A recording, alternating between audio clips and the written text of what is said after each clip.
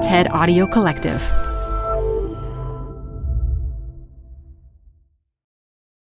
Hi, I'm Debbie Millman. Canva is great for designing visual content for work, no matter what industry or department you work in. Nail your next presentation with Canva Presentations. Start with a professionally designed template and use it as a springboard for your design. It's a serious time saver. Time to present but can't be there in person? Enter Canva Talking Presentations. Record yourself presenting and add your talking head to your slides so your audience can watch your perfected presentation anywhere, anytime. Start designing today at canva.com. Designed for work. This message comes from Apple Card. Earn up to 3% daily cash back on every purchase every day. Then grow it at 4.50% annual percentage yield when you open a savings account with Apple Card. Visit apple.co/card calculator to see how much you can earn. Apple Card subject to credit approval. Savings available to Apple Card owners subject to eligibility. Savings accounts provided by Goldman Sachs Bank USA, member FDIC. Terms apply. Debbie Millman will be back soon with a new episode of Design Matters. In the meantime, here's her interview with Amanda Palmer, which was recorded in March of 2016. This is Design Matters with Debbie Millman from DesignObserver.com. For 11 years now, Debbie Millman has been talking with designers and other creative types about what they do, how they got to be who they are, and what they're thinking about.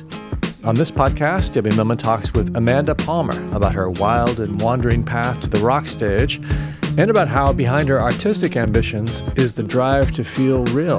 What I really wanted was to feel like I was doing something that contributed and mattered and that I was in a true conversation with the world and with other people. Here's Debbie Millman. Everyone knows that the business model for musicians isn't what it used to be.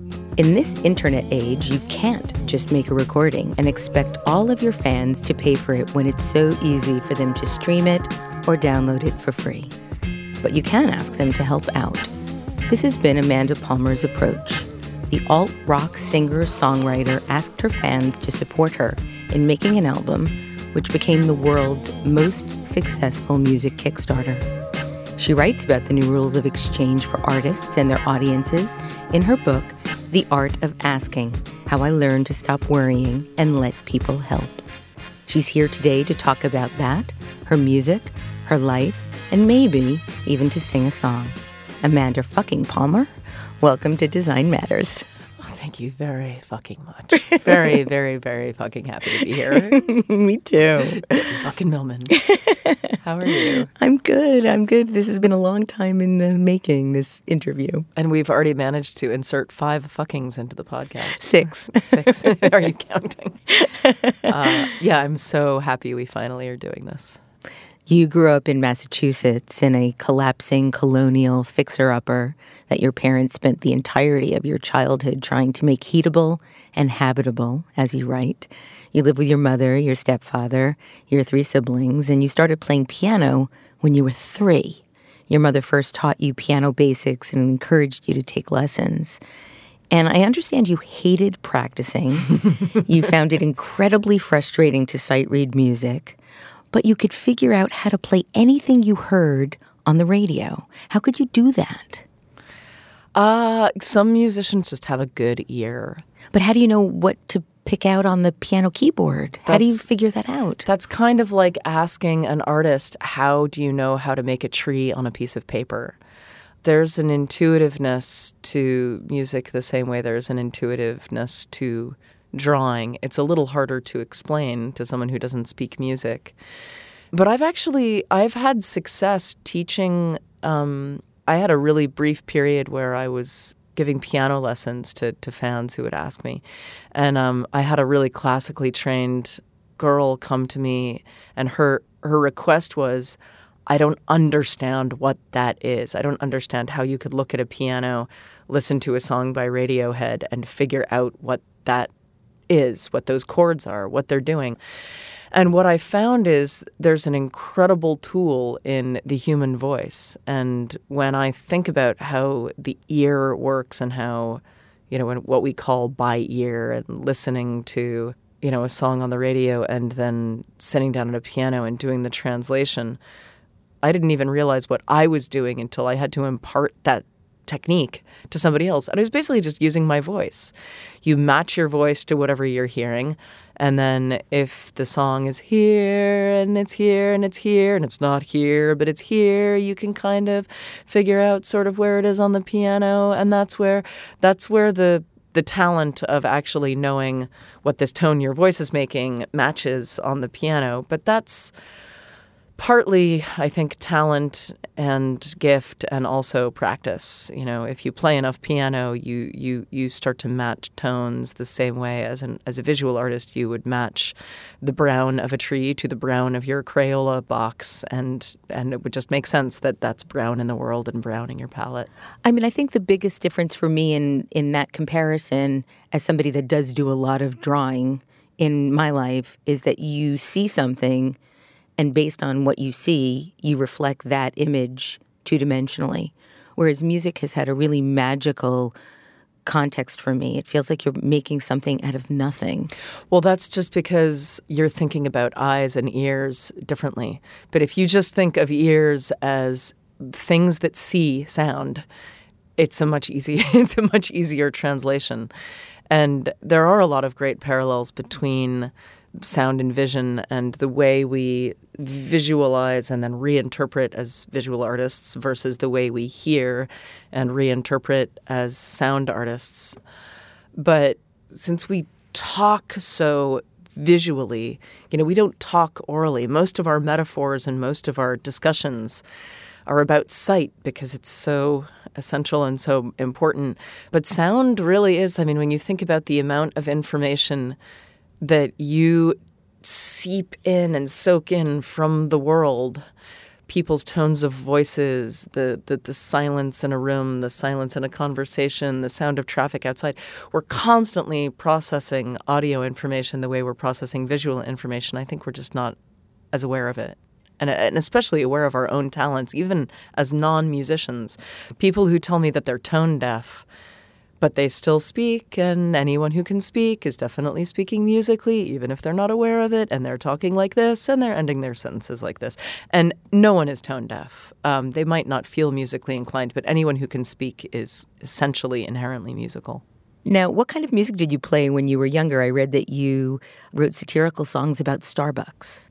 Oh, that wasn't until I was at the ripe old age of 17. Oh, okay. Well, elderly. Yeah, looking back with perspective is always fun because, I had a ton of musical influences around me. And the older I get, the wider I see the palette was. I was watching a lot of television. When I started the Dresden Dolls in my mid-20s and I was asked by a gazillion journalists, what are your influences? It was the easiest lazy journalist question. What are your influences?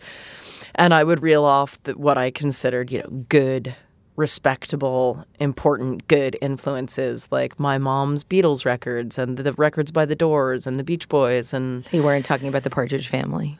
Right, and I wasn't talking about the television and the Brady Bunch theme song, which I'm sure rattled around in my head forever and probably influenced my songwriting, and the Kit Kat commercials. And, I was also in a bunch of musicals as a kid. I loved musical theater, and I was in community theater and in, the 6th grade production of Cats and the Pirates of Penzance and that kind of stuff. And if we learn through repetition, I had my choice of music, which was the stuff I was listening to on my Walkman, which at the age of 10 was, Prince and Cyndi Lauper and Madonna. And then in my teen years, it was more indie stuff and goth stuff and The Cure and the legendary Pink Dots and Current 93 and PJ Harvey and Nick Cave. And there was a lot of repetition there, but there was also the film soundtracks that I listened to and the way Wim Wenders sort of curated these rock records that were also film soundtracks. And stepping back, there was a huge hodgepodge, but it always is. Any artist who is just like, well, I was influenced by Bach, you can believe that that's true for them, but unless they're living in a complete bubble, which pretty much no one is, the influences creep in everywhere. You attended your first rock concert when you were 11, and it was only then that you realized that Cyndi Lauper was a real person. Up until that moment, you thought that Cyndi Lauper, Prince, and Madonna were being played by actors. Really? Really? Not really. But I love that my parents are sitting in the studio audience for this podcast, because it was like by the grace of God and my stepdad, John, who offered to like take it for the team and take the 11-year-old, whatever, I think we were 5th or 6th graders, to the Cyndi Lauper concert. And I still appreciate that to this day. Thanks, John. Thank you, John. I would love to ask him about what his experience of that concert was. As I remember, we had nosebleed seats. Cyndi Lauper was like the size of an ant. Was it the Girls Just Want to Have Fun tour, the True Colors tour? It was the True Colors tour. Oh, that was the best. And there was also a full circle moment in my life when Cyndi Lauper invited the Dresden Dolls to go on the True Colors tour in 2007. And I thought, oh my God, if 10-year-old me could see me. One of the things that would be important to point out is I did have live music in my life a lot in church. And I went to church every Sunday, and there was the organ and there was the choir. But to me, that was sort of somebody else's world and somebody else's music. That wasn't the music that I went home and put, and was like, I can't wait to get home and listen to those motets and anthems and hymns on my Walkman. My world of music was Prince and Cyndi Lauper and Madonna. And you didn't go to church on Sunday and see Prince and Cyndi Lauper and Madonna. So those things I never considered them at odds with each other. But the fact that, there was the world of MTV and the kind of music that I wanted to emulate and listen to, and there was the world of church music, and then there was the world of school music, which was as a 2nd grader and a 5th grader, you go into music class and you're sort of handed out sheets and books and you're made to sing these songs, and you don't necessarily like them or feel connected to them, and some of them you like and some of them you don't. And if you take those pictures and then you rewind the human clock, which is always what I'm fascinated by. It's like, how did we do this 5,000 years ago? And how has it evolved? And does it still make sense for how we live and what the deal is? All of those things were somewhat disconnected. And it wasn't like we were just in a village with the song, the capital, the songs we sing when someone dies, when we want it to rain, when we are celebrating, when we are unhappy. And everyone knows those songs and everyone sings them together. And one of the things that I find fascinating about music now is everything is very compartmentalized. We don't all speak a common musical language. We've become very siloed. And we fight over it. Yeah. And where music used to just have a common purpose and the songs were shared, there was no ownership, there was no copyright, there's music and we do it together. And nowadays, I think we've gotten about as far from that as possible, with Taylor Swift battling artist X about who should and shouldn't put their music up on Spotify. And when you take the long view, you look at that and it all looks insane. It looks really petty. Yeah, it does. And kind of a sad state of affairs considering what music can make possible. I read that your high school principal told you that though you might have thought you were special, you weren't. She actually told you that you weren't special. Yeah. But, in that kind of offhanded way that high school principals will do when they're dealing with a discipline case. I'm not trying to defend her. I'm just saying you could look at this as a pro or a con, because, this is sort of when you hear people talking about millennials especially, you've got that, like, if everybody thinks they're a special snowflake problem. But also, you never want to crush a child's sense of possibility and uniqueness and adventure and risk. And I mean, as a parent now, you're confronted with these questions, which is, how special do you want your child to feel? Because if you make your child feel too special, they'll probably be a wreck as well. So you need to find some decent balance between aggrandizing your child and giving them the tools to not feel crushed under the sheeple and the oppressiveness of sameness out in the world. You write about how you couldn't handle criticism, no matter how well-intentioned, and when you were sharing your songs or playing live, simply terrified you, since any rejection of your work felt like a direct rejection of the entirety of you. And I'm wondering if that is why you considered being a veterinarian. I read that you liked your cat and figured that qualified you for the profession. And cats don't judge. That's probably why. I had a cat that judged quite a lot, actually. I mean, I don't think that is a unique experience as far as art and criticism go. I don't know many artists who have an easy time separating out criticism of their art from criticism of themselves. And I mean, the more personal the art, the harder that is to compartmentalize. But what artist doesn't consider their art personal? You went to Wesleyan University. What did you major in? I was pretty sold on the idea of being a professional musician and performer and songwriter of some kind. And I was sort of confused about going to college because there wasn't rock college.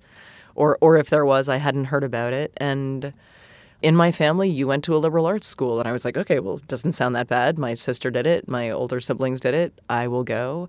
But I had a really hard time socially finding my place at college, and I never really found it. I went into an incredibly dark, sort of introverted, confused period during college. And I was also, as I had been in high school, a really diligent student. I was too scared to get bad grades. You know, the idea of not turning in assignments or not studying or not anything was too frightening to me in my perfectionism. Why? Because I was terrified to just be seen as a failure by anybody in any way. And so, I was still looking back at my time in Wesleyan. I was personally pretty unhappy. But had it not been for Wesleyan, I wouldn't have been exposed to, deep, profound experimental music, the likes of which I had sort of tasted and tested in high school. But I took an incredible experimental music class with Alvin Lucier, who in the world of experimental musicians is a smaller heavyweight. But he opened the door to Laurie Anderson and John Cage and Steve Reich and Terry Riley and the Serialists and the New York School. And that opened my mind to whole new worlds of music and ways of thinking about music that have stayed with me to this day. And I also took some courses in performance art that opened me up to the performance artists of the 60s and the 70s and reading Grail Marcus. And, I also studied the Holocaust and I studied Chaucer and I learned how to speak German fluently, which consumed me for a year. And my major wound up being kind of by default German studies. And, I was also in the very privileged position of being an upper middle class white kid whose parents were paying for college. And, I was pretty unaware of how lucky I was at the time that I was, didn't have to go straight into the workforce and just get a shitty job at 18. And I got to be around all of these artistic heavyweights and soak up all this information, even if I didn't know what to do with it at the time. You graduated when you were 22 and have written about how you really, really didn't want to get a conventional job and write about how all the adults you'd ever encountered, your parents, your friends' parents, all had grown-up jobs, which you considered to be mysterious, complicated, white-collar jobs, jobs in tall buildings, jobs that involved computers, jobs about which you understood absolutely nothing and in which you had no interest. What did you expect to do once you graduated? I wanted to make art. And I didn't know what you did. I didn't know how you became a money-making art maker, but I figured I would figure it out. And right out the gate, out of college, I started street performing, which was technically a kind of making art. It wasn't the kind of art making that, was my true passion. But between standing on a box painted white and collecting money as a busker and I did a lot of nude modeling, which is actually something I don't talk about a lot in the book or out in the world. But there was a few years from, about 20 to 25 where I did a lot of nude modeling mostly for college art classes and, Cambridge Center for Adult Education, life drawing and sculpting and painting. And I was just never afraid to take off my clothes, so I figured I might as well get paid $15 an hour to like sit around lounging moderately still, naked, and chatting with artists. And I loved being in that community, and I was much happier getting paid $15 an hour as a naked life model than I was my other, $12 an hour being paid as an ice cream and coffee barista, which was my other job at the time. I actually have a list of the jobs that you've I had. did a lot of jobs. And I think it would be fun. But before, you also got a full ride scholarship to get a master's degree in anything you wanted at Heidelberg University. But after enrolling and going there, you quickly withdrew. And that was a strange little chapter in my life. So I graduated Wesleyan, and my plan was to move to Heidelberg and get a master's in whatever I wanted. And I figured I would move in the theater music direction. And upon getting to Heidelberg University and my full ride scholarship and my paid for apartment and everything, I sort of looked around and thought, oh my God, another 2 years of school. Why am I doing this? I wasn't really enjoying being in school. I wanted to start my life. And in a move that was pretty dramatic at the time, I ditched the scholarship, ditched Germany, had moved into an apartment, and as soon as I had moved in, packed up all my stuff and moved out. But I would be remiss if I didn't also add the fact that I had just fallen in love with a guy in Boston, a cello player named Jonah. And he drew me back. I didn't want to give up on the relationship, and I was in love. And we broke up 6 months after I moved home. But I think it was pretty fateful. I think staying in school would have probably been a mistake. I was done with academia and ready to start real life. I want to share with our listeners the list of jobs that you had. Go for it. So you rented a room in a dilapidated share house in Somerville, Massachusetts. This is where you became an ice cream and coffee barista, making $9.50 an hour plus tips.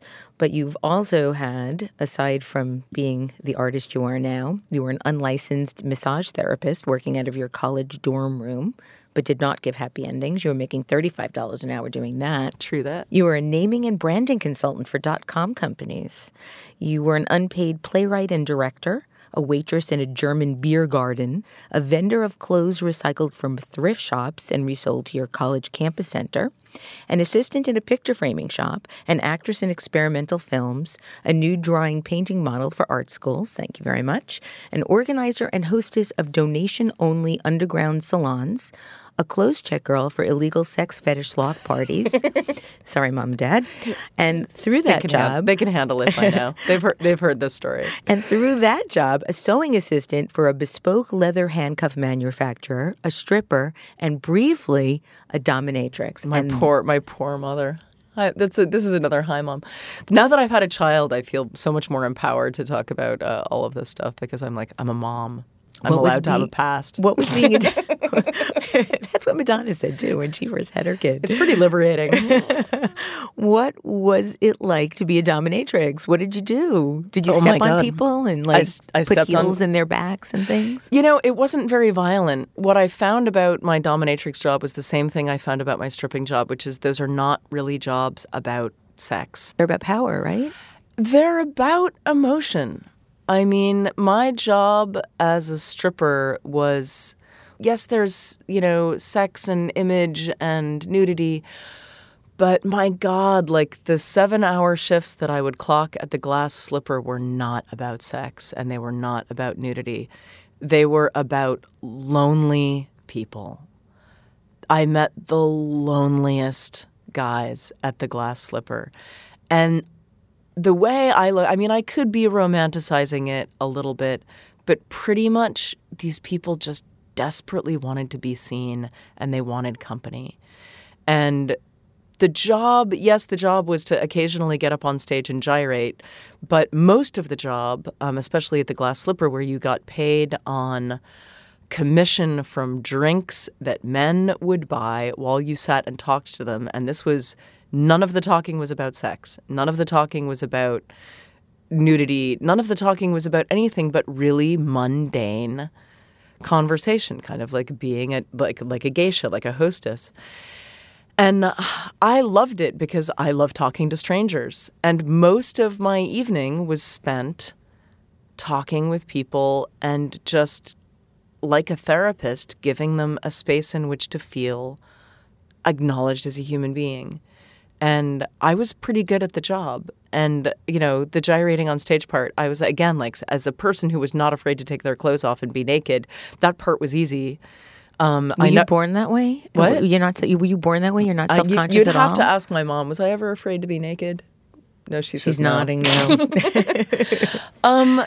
Yeah, I mean, I just, in that department, I've never felt, I wish my sister was here too, because who knows how my sister and I came out so differently. My sister won't even take her clothes off in front of me. She's so modest. And I have just always been running around naked since day one. So who knows why or how. But, the stripping was interesting too, because I approached it, however old I was, 25. I approached it from a very, I am a feminist, if I can go in there and make $100 an hour instead of making $15 an hour as a life model, I'm happy to do that. And I will go in there as a very empowered, smart, anthropologically curious person. And I mean, not everybody approached their jobs that way. There were some really sad, troubled cases in the strip club, and the girls with the lockers next to me who had coke problems and who had body image problems and who were not and there were the career strippers who had kids and were in their 30s whose husbands would pick them up from work so they could go home and be moms. But everyone in that family was like, why would we give up the earning potential of someone in this family who can make $100 an hour? That would be crazy. And those strippers were very, very different from the troubled 19-year-old strippers who were like doing coke all night and totally lost. And there I was in the middle, the one girl in the strip club who didn't actually shave her bush, who was just like, I'm the feminist stripper. So it was a colorful scene. You said that every single one of the jobs that you had taught you about human vulnerability. Yeah. Any job that I've ever had has definitely taught me about the human condition, the humanness in all of us and all of our desperate need to be seen and recognized. And you get a lot of that in the music industry. But I think by the time I was on stage with the Dresden Dolls, I had a pretty hefty education in how human beings would like to be fundamentally acknowledged for who they are and what they need. While working at the ice cream shop in Boston, you began to work as a living statue, a street performer standing in the middle of the sidewalk dressed as a white-faced bride, the 8-foot bride. How did you first come up with the idea? I remember being a kid in New York City and traveling in Europe. Living statues were, I think you'd probably see them in New York City and around about, but in Europe, they're all over the place. There's living statues in London and in Paris. And, street performance is something that I've thought about really deeply. And we take it for granted in our culture that these people exist and do this job. But it's got its own secret history. And in fact, I didn't realize until I started writing my own book that Cambridge, Massachusetts, and Harvard Square, the area right around Harvard, was actually an incredibly important part of street performance history because it was illegal. And in the 50s or 60s, there was one single street performer, I forget the guy's name, but he basically fought for the rights of street performers to be able to play and collect money in the street. And that sort of started a domino effect of Harvard Square being one of the destinations for street performers. And as a child, I remember my parents taking me at age 8, 9, 10 into Harvard Square to see a film and get ice cream. And the fact that I was exposed to street performers on every corner was certainly something I took for granted at the time, that this is just a thing people do and these people exist. But one shouldn't take that for granted. They could have just as easily not been there. And so I remember, age 20, 21, thinking, well, that's an option. I don't know how one does that. It looks pretty simple. You stand up, you make art, you put a hat at your feet. Actually doing it was much more frightening than theorizing. But if you talk to a bunch of different street performers, they all had to have that sort of trial by fire where theoretically, of course, you can stand on a corner and play an instrument or be a statue or paint art and put a bucket at your feet.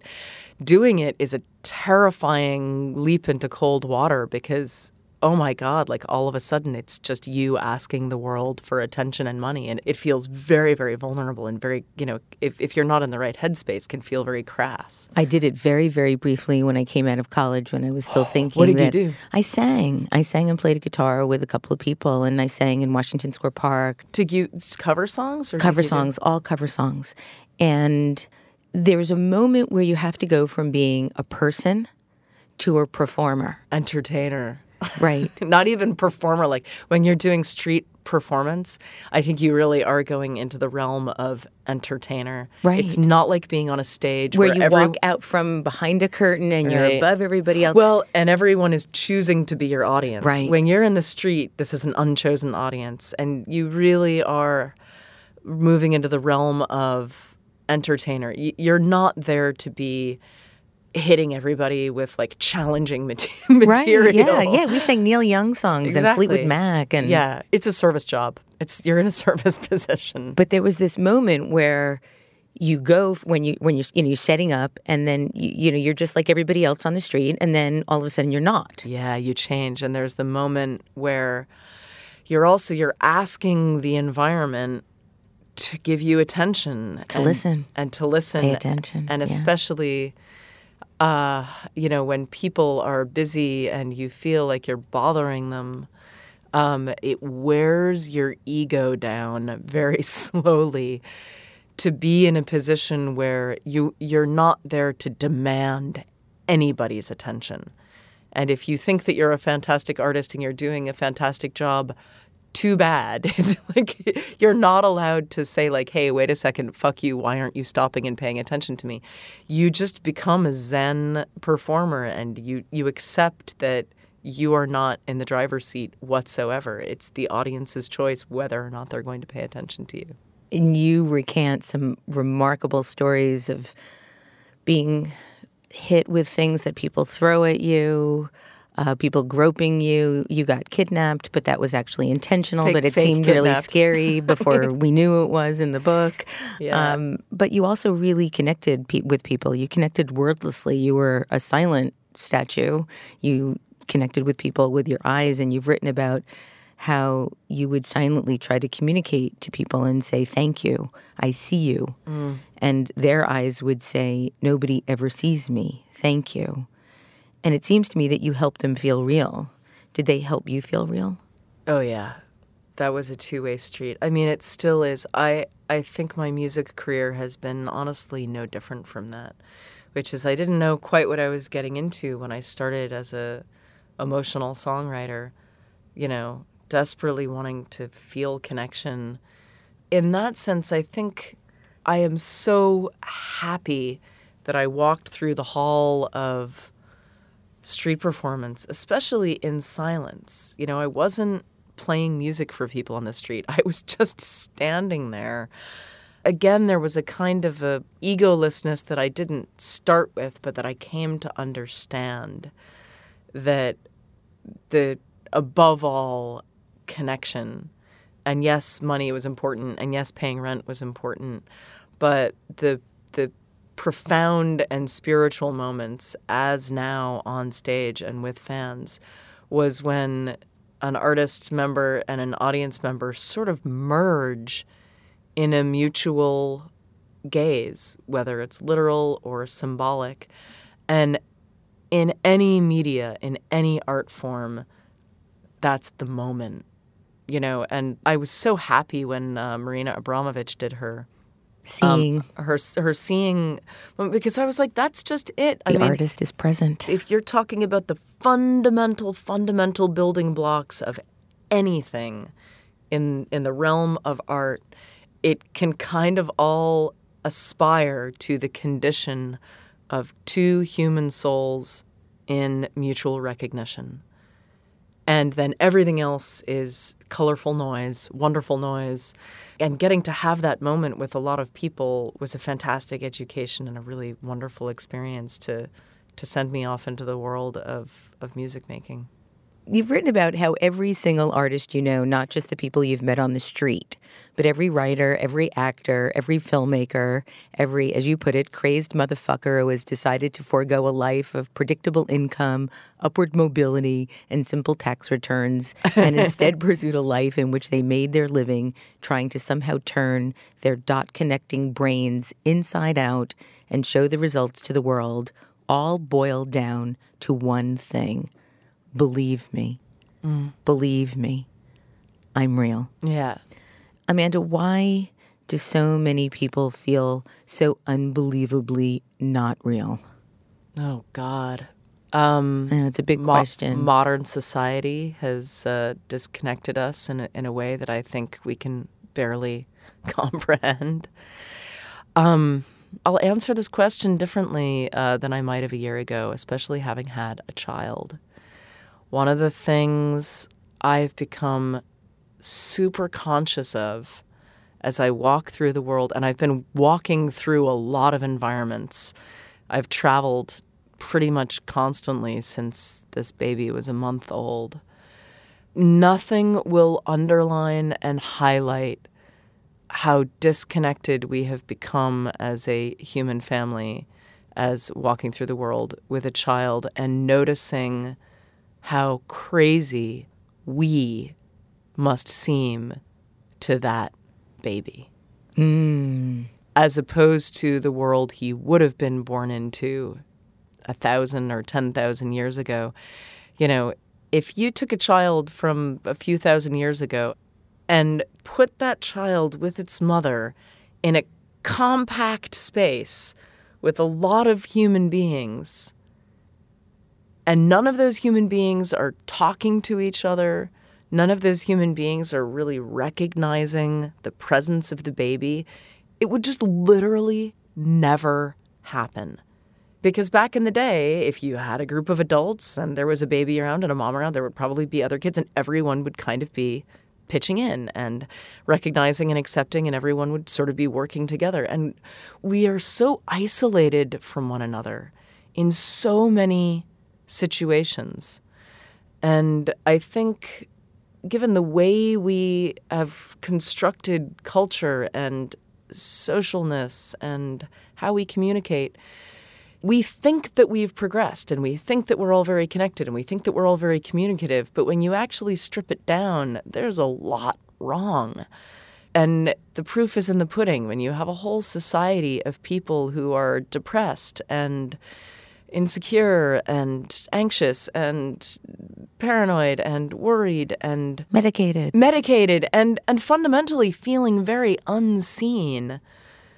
You've got to look at the larger picture and say maybe we've constructed culture in a way that people are not feeling recognized, loved, accepted, happy with their place in society where they are supposed to be loving, living, working, and rolling along with their day. And certainly as a musician, and I think also as, you know, if you were a therapist, anyone who is sort of on the receiving end of people's pain and their stories, and, you know, you can't help but look at all of society and say, oh my God, what have we done to create such unhappiness? You've declared that one day you turned around and it just happened without you realizing it. You believed you were real.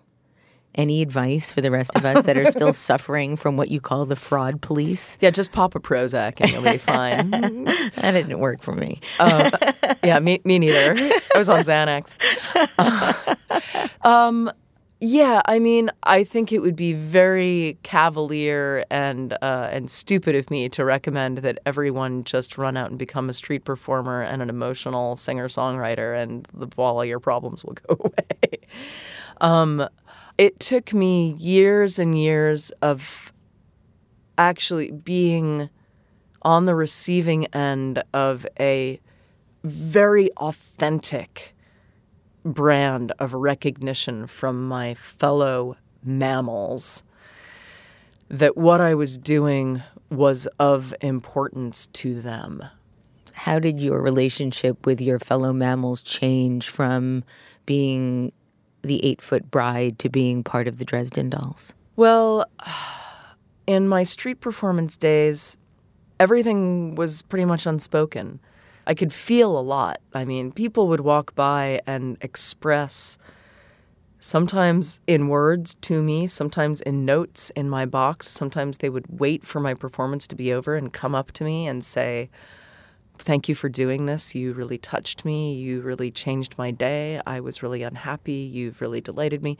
And I would get a lot of positive feedback that way. And it was a really delightful existence to feel like my cute little piece of, street performance art was actually making even a modicum of impact in somebody's day. That was sort of, as an artist, is sometimes that's all you need. And, coming into the Dresden Dolls, Brian and we were just a two-piece. It was me on piano and Brian on drums. After every single show, pretty much without exception, for years, would always go out into the crowd after the show was over.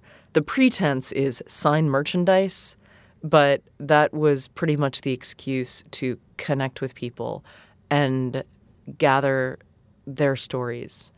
Because for every person who just wanted a CD signed, there was another person who said, "Your album got me through the death of my father. Can I have a hug? Can you write something on my arm that I can get tattooed? Your music has meant so much to me. Thank you, Brian. Thank you, Amanda. Please keep doing what you're doing." And hearing that year after year from these people who had real jobs, what I consider real jobs. This person was a programmer. This person was a lawyer. This person was in grad school. This person, these are all people from all walks of life. To hear them say to us, "Please keep doing what you're doing. I consider that what you are doing is of value." That, again, was sort of like the water that wore down the stone of maybe this is a fake job. Maybe this is insignificant. Maybe this is vain. Because if you hear that again and again and again, you can't help but think maybe this isn't vanity. And I think it's really important to separate out a desire for fame, success, and recognition for just a different brand of authentic recognition. From the outset, I didn't really want the fame and recognition and the success that was just status or a label. What I really wanted was to feel like I was doing something that contributed and mattered, and that I was in a true conversation with the world and with other people, and feeling significant, and like my talent or my gift, if it was musical or entertainment-wise, great, that was actually contributing to other people's lives the way I had felt so touched and magnified by other people's music when I was 14 and 15 and 16, and I lived with headphones on, and, that I might be able to provide that gift for somebody else. So, yeah, I think the street performance and the Dresden Dolls and the whole music career, they can be seen under that one umbrella, which is the currency of human connection. You and Brian released your first album together on September 26th, 2003 on 8 Foot Records, which was your own label. You then signed with a major label, and the album was re-released on April 27th, 2004. Ultimately, working with a major label was not for you. And you did whatever you could to get out of your contract. You've said that, given the opportunity, a small, consistent portion of the population will happily pay for art. And that was unequivocally proven true after you left the label and started your solo career and decided to create an album funded by a Kickstarter campaign. Mm-hmm. You asked for $100,000 to make your album Theater is Evil, but you made history when your fans contributed over $1.2 million to help you make the album. This was the first time any musician raised a 7-figure amount using crowdfunding. I think it's still the highest amount ever raised for a musician. You've said that if you love people enough, they will give you everything. And I want to know how you love people enough. Well, I don't know. That's a big question. I think everything that we've talked about up until this point is part of that answer. I never wanted to separate from the audience. And I think that approach, which was never a strategic business approach. It was an emotional Oh, it couldn't have approach. been. I mean, it wouldn't have felt in any way authentic. But the fact that Brian and I approached the Dresden Dolls that way, and we treated our fans like family, always. We really tried not to have a hierarchy of don't talk to the fucking talent and we're busy.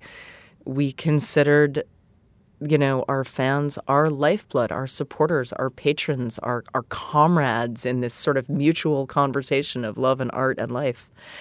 And everything we did was and fed that narrative. And when I went solo, nothing changed. I was still in a constant conversation with my family, my fans as my community, and they went through my hardships with me. I blogged my life and my trials and my tribulations, and it was such an ongoing, intimate relationship.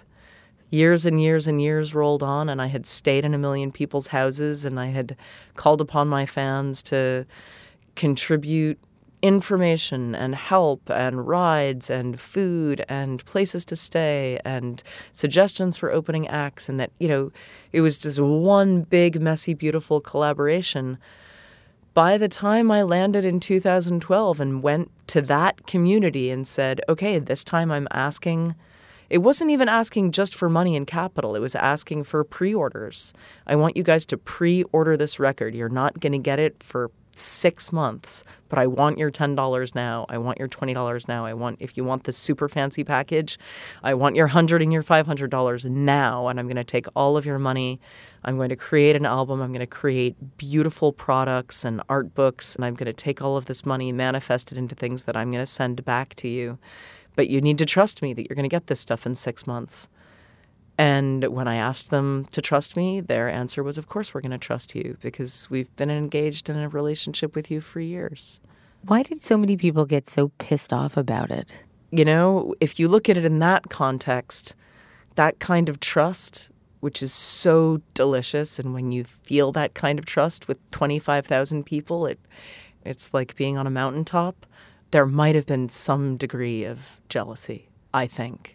And I think a lot of people regarded my career and my relationship with the fans as suspicious because how could that be real? How could 25,000 people trust Amanda Palmer so much that they would throw her that much money in advance for something they don't know that they're going to get, and they don't even know what it's going to look like and what it's going to sound like, and they're not going to get it for 6 months? How is that possible? And it was possible because we were in a long-term relationship. And when you're in a long-term relationship, there's a degree of trust that's pretty significant. And I then went out of my way to over-deliver and give those guys the moon.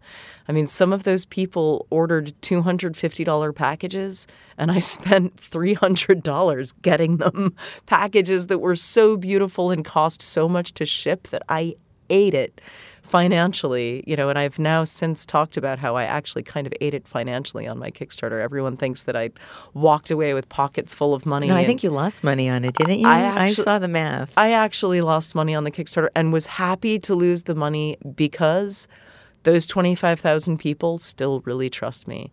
And when I went back to them and said, hey, support my Patreon, let's get in an even deeper, longer-term relationship, and I'll keep your credit cards forever. And when I feel like making art, I'll charge you. 7,000 of them have now said, yes, we trust you that much. Here's our credit card. When you make art, let us know. We're happy to pay you that $10. We can't wait to see what you make. And had I not over-delivered on my Kickstarter, those 7,000 people might have not felt able to trust me. So who knows? Speaking of trust, let's talk about Anthony, your best friend, your husband, Neil, and your new baby, Ash. Anthony was born in 1948. You met him when you were 13, when he regaled you with tales from the 60s that made your heart ache to turn back the clock and live in a time when everybody hitchhiked and smoked hash while listening to Joni Mitchell on crackly vinyl records. Man, do I wish I was with you for that. I wish I had lived in the 60s. I know I have my no regrets policy, but that's right up there with a couple of other things. Like what? The 20s too. Okay. I mean, I would give anything to be able to just go back there for a couple of years and hang out. In your Hollywood biopic, you've said that Anthony would be Mr. Miyagi. Is that how you pronounce it? Mr. Miyagi. Mr. From Miyagi. Karate Kid. From the You know, Karate Kid. Kid. Yes, of course. But he'd be played by Robert De Niro. He was your best friend until he died last year. And in many ways, in reading your book, it seemed that he was the one that really taught you how to trust. He had a big part of it. He moved next door when I was 9 years old, and he introduced me to a whole realm of Buddhism, yoga, meditation, and tools of compassion, especially self-compassion. And he was a through line in my life from the time I was a teenager because he was always my first phone call when something went wrong. And he had a fantastic way of dispensing life advice without ever telling me what to do. If I was sort of tangling with things, he would sort of guide me. He was a therapist, so he spoke the world of not dictating from above, but kind of letting me fill in the blanks and come to my own obvious conclusions at the end of the day. And since he was bent the way he was in terms of Buddhism and compassion, you know, the path leading towards the least pain. So he was a magnificent teacher. One of the stories that is a bit of a theme through your book is doing something until it hurts enough. Can you share that anecdote? Because I don't want to paraphrase it. Sure. And it's such an important and beautiful theme throughout the book. Yeah, and it's an anecdote that Anthony used to tell me about. The story goes that there's a farmer sitting on his porch, and one of his friends ambles up to chat with him, and here's the farmer's dog in the house, like yelping and in pain. And the friend says, "What's the matter with your dog?" And the farmer says, "Oh, he's sitting on a nail." And the friend says, "Well, why doesn't he get up off the nail?" And the farmer says, "Oh, it doesn't hurt enough yet." Isn't that so perfect? I mean, that is the perfect story. It includes everything that is important about understanding life. Yeah, I mean, we are so unkind to ourselves. Yes. And I would come back to that anecdote a lot, especially, you know, when you're in the emotional hangover and chaotic disaster of a bad relationship choice, or name your masochism. And there you are, the human being, going like, how is it possible that I am doing this to myself? Am I crazy? It is nice to know that that is a shared human experience, and that we punish ourselves and are so unkind to ourselves when we do not need to be. In the introduction to your book, Brené Brown states, "I spent most of my life trying to create a safe distance between me and anything that felt uncertain and anyone who could possibly hurt me. But like Amanda Palmer, I have learned that the best way to find light in the darkness is not by pushing people away, but by falling straight into them." I love her writing so much. Did Anthony help you do that? Yeah, that sentence pretty much encapsulates Anthony's lesson to me, and I've got to say he himself was very unable to do that. He was abused as a kid and had a very hard time trusting people, and was a very controlling, you know, he had to control his environment. He was terrified to fly. He was very into self-defense. He was very guarded and very armored, and was really only felt at ease when he had dominion over a situation. And in that sense, you know, when I found myself getting into like phase 2 of my career and feeling like an adult and in my 30s and getting married, and was able to really regard Anthony's flaws, there were a few moments of like, oh my God, I really am the student surpassing the teacher, because Anthony has given me the tools that he himself couldn't even use because he was very afraid. And here I am, like, you know, on like team trust humanity and like team sleep in fucking people's, you know, strangers' houses, which is something that would have terrified Anthony. And also, I mean, speaking of my husband, terrifies my husband.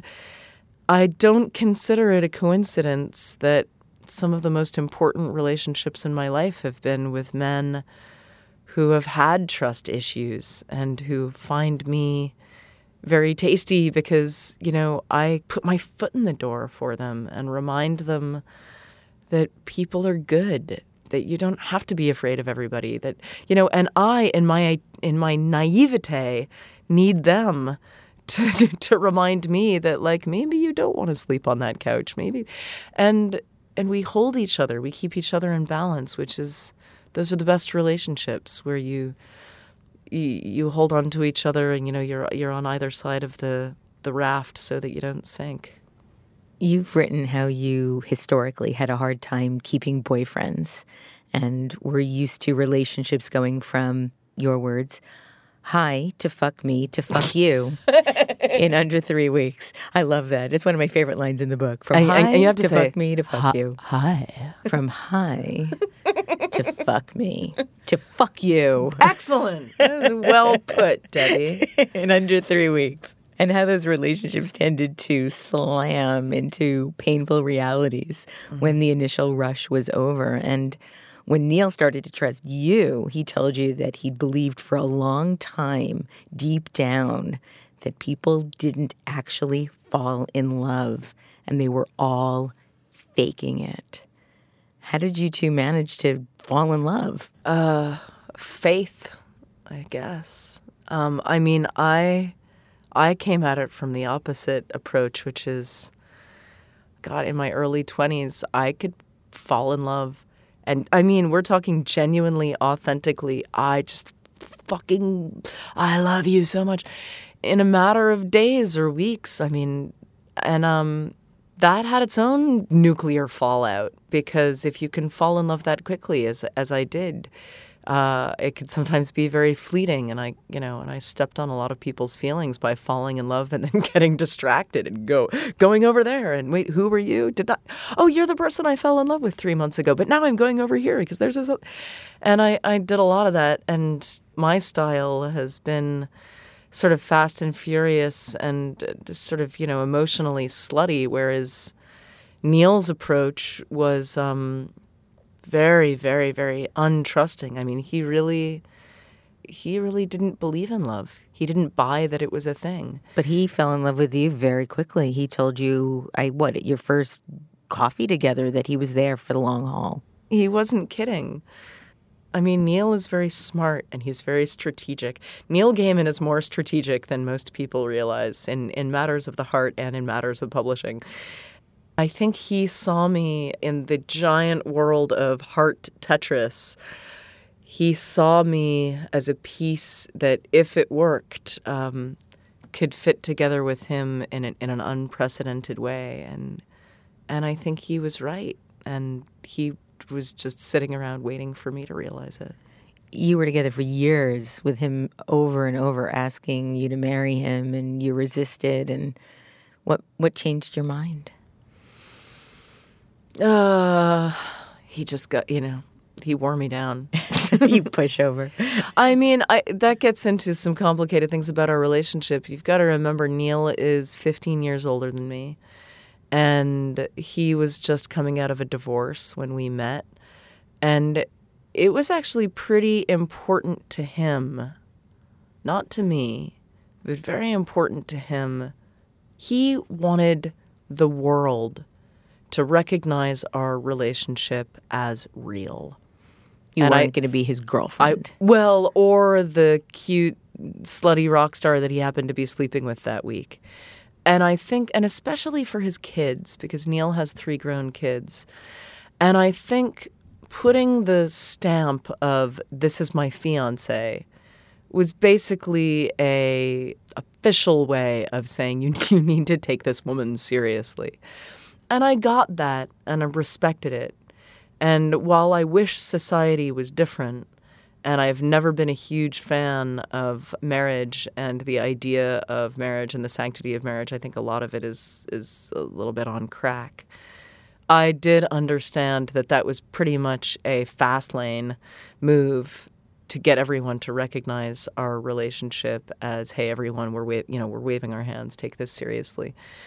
But marriage is pretty significant. I would say at this point, it feels like a drop in the bucket and a laughable folly compared to the commitment of having a child. Because when you can get married nowadays, you can just get divorced. It's like a kind of a serious dating situation. When you have a child, there is no Apple Z. You cannot undo that commitment. You've written about how Neil likes being in control. He loves having answers. He loves fixing and helping people. But he has a really hard time letting people help him, as do you. And you wouldn't even let him help you financially after you were married, when you needed a bridge loan because you were waiting for the Kickstarter to happen. Yeah. What changed? What changed? I think we both changed. I mean, Neil and I are incredibly similar in the way that we are used to having control and dominion over our worlds. Neil is very much the CEO and CFO of Neil Gaiman Land, and Amanda is very much the same in Amanda Land. And we both have a lot of pride. And, part of not wanting to take a loan from my husband to bridge my Kickstarter gap was, again, that feeling that, I should be able to do this myself. And having to make the evolved leap of doing this myself means taking money from Neil right now. That's what I need to do in this situation. Also, being in relationship with Neil for years, I have now been able to see that there is a constant exchange of goods. Some of it is money, some of it is time and attention, some of it is love, some of it is advice, some of it is I edit your thing and you edit my thing. And there's no price tag on any of that. And it is a mistake in any relationship to sit there and keep score.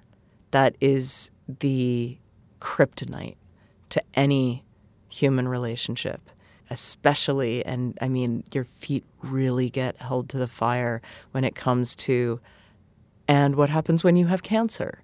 How am I going to pay you back for the hours that you've spent at my bedside? I mean, that love isn't a ledger book. No, it really isn't. And I think my relationship with Neil and also my relationship with Anthony have both been huge cosmic lessons in how to let that impulse go. We are not keeping score, and love really cannot keep score if it's real love. In September of last year, you and Neil had a baby. You named the baby Anthony after Anthony. You call him Ash. He's here with us today for anybody that might hear the squeaking, cooing and the squeaking in the background. Before you had the baby, you wrote a blog post responding to a person who had written you. Apparently they were worried you were going to stop being an artist when you gave birth, and that your Patreon supporters might be paying for diapers as opposed to music. And I know you worried about this as well. Were you still going to be able to be the artist you knew you were when you had your baby? How are you feeling about it now? Pretty great. I was just discussing this with my friend Alina Simone, who's a great journalist and writer. And she was one of my mom mentors. She had a kid 5 years ago, and she's one of the people, I have a sort of set of friends that I've looked to as guideposts for what my existence might be like. A lot of women who are independent artists, and I've interviewed them ad nauseum about how they've coped and what they've done. And one of the themes that's come up a lot from my mom friends who are artists is there is an inspiration and a fury that hits you after you have a child where you become very focused. And I heard this again and again and again, and I didn't actually connect the dots until I had my own child. And when he was about 3 months, the fury came, and I put aside time. I started becoming very disciplined. I recorded an entire David Bowie record. I went in and produced a new song called Machete. I started putting together projects and collaborations at a sort of a fast and furious pace. And talking about this with Ali the other day, I realized that the missing piece of information that she might have said at the time, but if she did, I missed it or it didn't synthesize, was it's not that having a kid magically does something to you hormonally and that the kid and the act of being a mother is really inspiring. It's that you're so driven by insecurity that all of a sudden you're not going to be seen and see yourself as an artist, that you hit this spot where you're like, oh my God, if I don't fucking do this and do it now, I'm going to be lost. And you get into the driver's seat, you turn the key, and you start driving very, very fast. Because you see that the alternative is not making art. And if the alternative is not making art and being defined only as a mother and a caretaker, it's not an option. And so you sort of put your discipline into turbo in order to make sure that you can still define yourself the way you used to. And again, I've also used the child, Ash, my baby, as a source of inspiration. One of the Patreon songs that I put out last month was a kind of a litany of guilt and self-doubt and complaints about, how difficult it is to... Is that a mother's confession? That's a mother's confession. Oh my God, that song is a genius song. It's so good. Our son is 4 months old, his name is Anthony, or Ash for short, and he's too small to do things by himself. We were in LA over Christmas in a rental, and we jury-rigged a place to change his diapers on a shelf. I was peeing in the bathroom and had left him for a second 'cause I thought he couldn't move and he was safe. As I came out, I saw him falling in slow motion to the floor. It was probably the worst moment of my life. And, I was even insecure putting that out because I feel like I have my own self-stigma about making any kind of art that involves the baby. Why? Because it seems so corny, and I've had this creeping fear that all of a sudden I'm going to write songs about children or songs about motherhood, and those seem so scary because they're generally so corny and awful.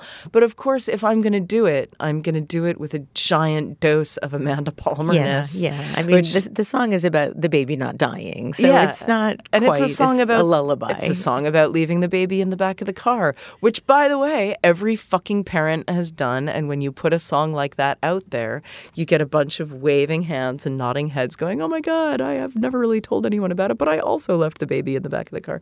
And that's the sort of the Amanda Palmer way, is let's actually talk about what this is really like. And it's not very romantic and it's not very corny. It's actually fucking terrifying. And these are the things that happen and these are the conflicted feelings that you have. And it's no holds barred artistic truthiness. And that's the way it goes. So, trying to still keep it real. And as it always has been, I'm always trying to navigate around the traps that I am afraid to fall in. The cartoon and the caricature of the angry, angsty female piano player, and the caricature and the cartoon of the balanced mother who is just singing about her kid. All of those things are so terrifying to me that I will make artistic choices to circumnavigate them, and that is what keeps the art interesting. The thing that I found so fascinating about A Mother's Confession was the emotion that occurs through the 6-minute or 10-minute song. And you laugh and cry. You literally laugh out loud at some of the lines. And then in some of the lines, I found myself just beginning to cry. And that same thing happened last night. I was at your performance at the City Winery, which is a precursor to your participating in a tribute to David Bowie at Radio City Music Hall this weekend. Can you talk a little bit about the work that you and Jarek Bischoff did after David Bowie died? Yeah, so one of the things that I did in my Fast and Furious race back to music making was a song called Machete, and it was written for Anthony's memorial. And I happened to be in LA over Christmas, and Jarek just came over to pay a social call, and I was sort of complaining to him that I was starting to feel the non-artness of my life. I mean, I had no nanny, no babysitter. I was just 24/7 boob and dishes and washing towels, and it was starting to drive me crazy. And I had this new song that was kind of burning a hole in my pocket that I thought was really good and that I could tell needed arrangement. And I know when I write a song that is going to be solo piano or a solo ukulele, and I know when I write a song that needs drums and driving rhythm and Jarek strings. And Machete was one of those songs where I could tell that it was going to want a band arrangement. And I mentioned this to Jarek, and he said, well, we're here. We're in LA. You have your Patreon money. We could just press that button and have a $30,000 budget. Let's just go do it. Let's put a band together and let's do it. And so, an hour later, we had called up Ben Folds and we had a studio date set a week later. We had the budget from my Patreon, which meant that we could just hire musicians and hire strings and hire engineers. I have never liked the box of knives you said was a paradox because you're kind but withstood a childhood that robbed you blind of love that was safe, and so you learned to fight. I have never liked the box of knives you said was a paradox because you're kind but withstood a childhood that robbed you blind of love that was safe, and so you learned to fight. I have never liked It all happened very quickly, and that song was getting mixed, and Jarek was sort of sending me mixes over email when David Bowie died. And we got on the phone the day after he died, and we were commiserating and in disbelief. And I joked, half-joked, as I usually, most of my jokes are half-jokes. I said, we should just ditch Machete right now and just do a bunch of David Bowie strings. Like right now, let's just do it. Let's just use a Patreon for that. Just get a string quartet together. Are you doing anything this week? And Jarek was like, no, let's do it. And you did it. And I did it, in, a week later, I was standing in a recording studio in Santa Fe, New Mexico I think I was in the studio for about 20 hours.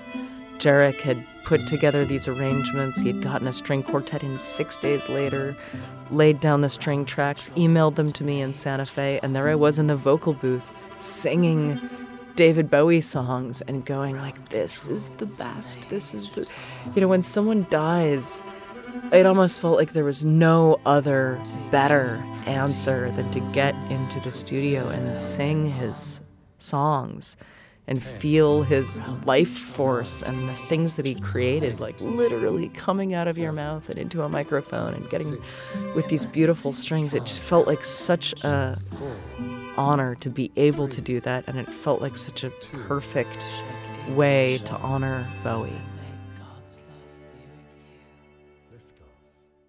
Amanda, do you want to play us a live song here in the studio? I would be honored. Since we don't have a piano, I will have to play one of my ukulele tunes.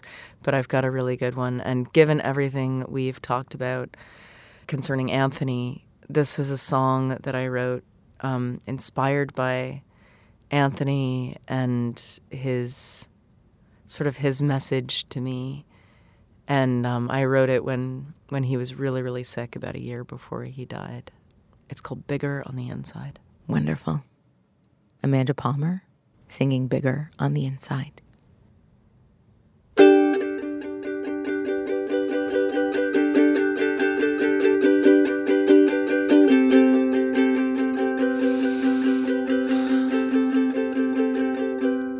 You'd think I'd shut their children from the way that they are talking, and there's no point in responding, 'cause it will not make them stop, and I am tired of explaining and of seeing so much hating in the very same safe haven where I used to just see helping. I've been drunk and skipping dinner. eating skin from off my fingers, and I tried to call my brother, but he no longer exists. I keep forgetting to remember that he would have been much prouder if he saw me shake these insults off instead of getting bitter. I am bigger on the inside, but you have to come inside to see me. Otherwise, you're only hating other people's low-res copies.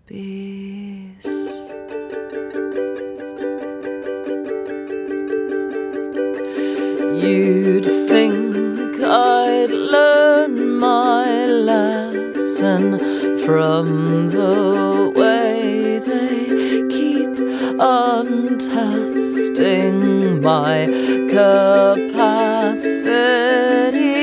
for pain and my resolve to not get violent. But though my skin is thick and certain spots can still be gotten, it is typically human of me thinking I am different to friends hooked up to hospital machines to fix their cancer, and there is no better place than from this waiting room to answer the French kid who sent an email to the website late last night. His father raped him and he's scared. He asked me, how do you keep fighting? And the truth is, I don't know. I think it's funny that he asked me, 'cause I don't feel like a fighter lately. I am too unhappy. You are bigger on the inside, but your father cannot see. You need to tell someone, be strong, and somewhere some dumb rock star truly loves you.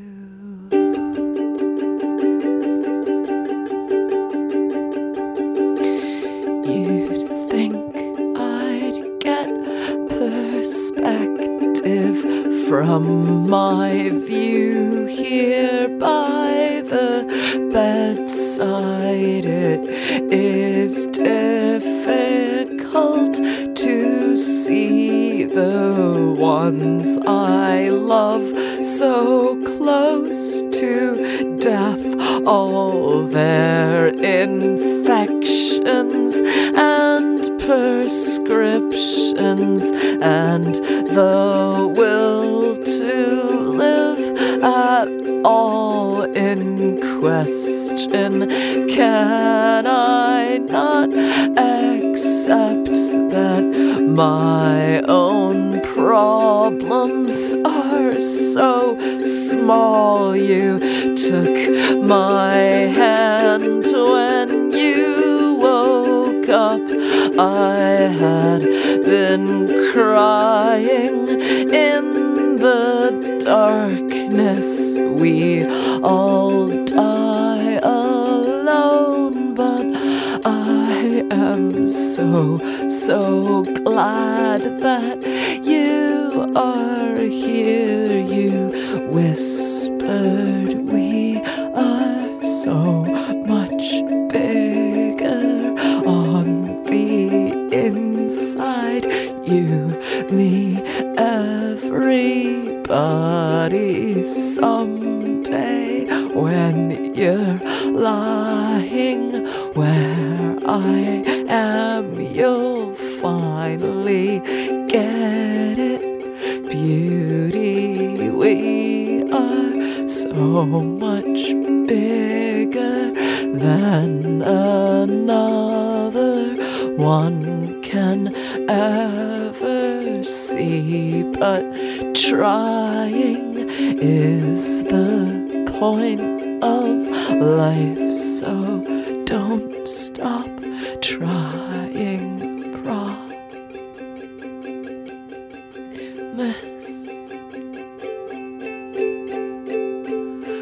me. I'd like to close the show today with a quote from Neil's Aunt Helen. You include this line in your magnificent song, Machete. You sing, "She survived the Warsaw Ghetto, and she always says I love you when she sees you, because you never know." Amanda Palmer, thank you for making the world a more generous, kind-hearted, safe, and trusting place. Thank you, Debbie. You can learn more about Amanda Palmer on her website, amandapalmer.net, where you can also find a link to her Patreon site and her remarkable music. Her New York Times best-selling book, The Art of Asking, is now out in paperback and also available as an audiobook. This is the 11th year I've been doing Design Matters, and I'd like to thank you for listening. And remember, we can talk about making a difference, we can make a difference, or we can do both. I'm Debbie Millman, and I look forward to talking with you again soon. Design Matters with Debbie Millman is recorded at the Masters in Branding Studio at the School of Visual Arts in New York City. It is produced by Curtis Fox Productions with technical assistance by Mark Dudlick. The show is published exclusively by DesignObserver.com. You can subscribe to this free podcast in the iTunes Store. You're growing a business, and you can't afford to slow down. If anything, you could probably use a few more hours in the day. That's why the most successful growing businesses are working together in Slack. Slack is where work happens, with all your people, data, and information in one AI-powered place. Start a call instantly in huddles and ditch cumbersome calendar invites. Or build an automation with Workflow Builder to take routine tasks off your plate, no coding required. Grow your business in Slack. Visit slack.com to get started.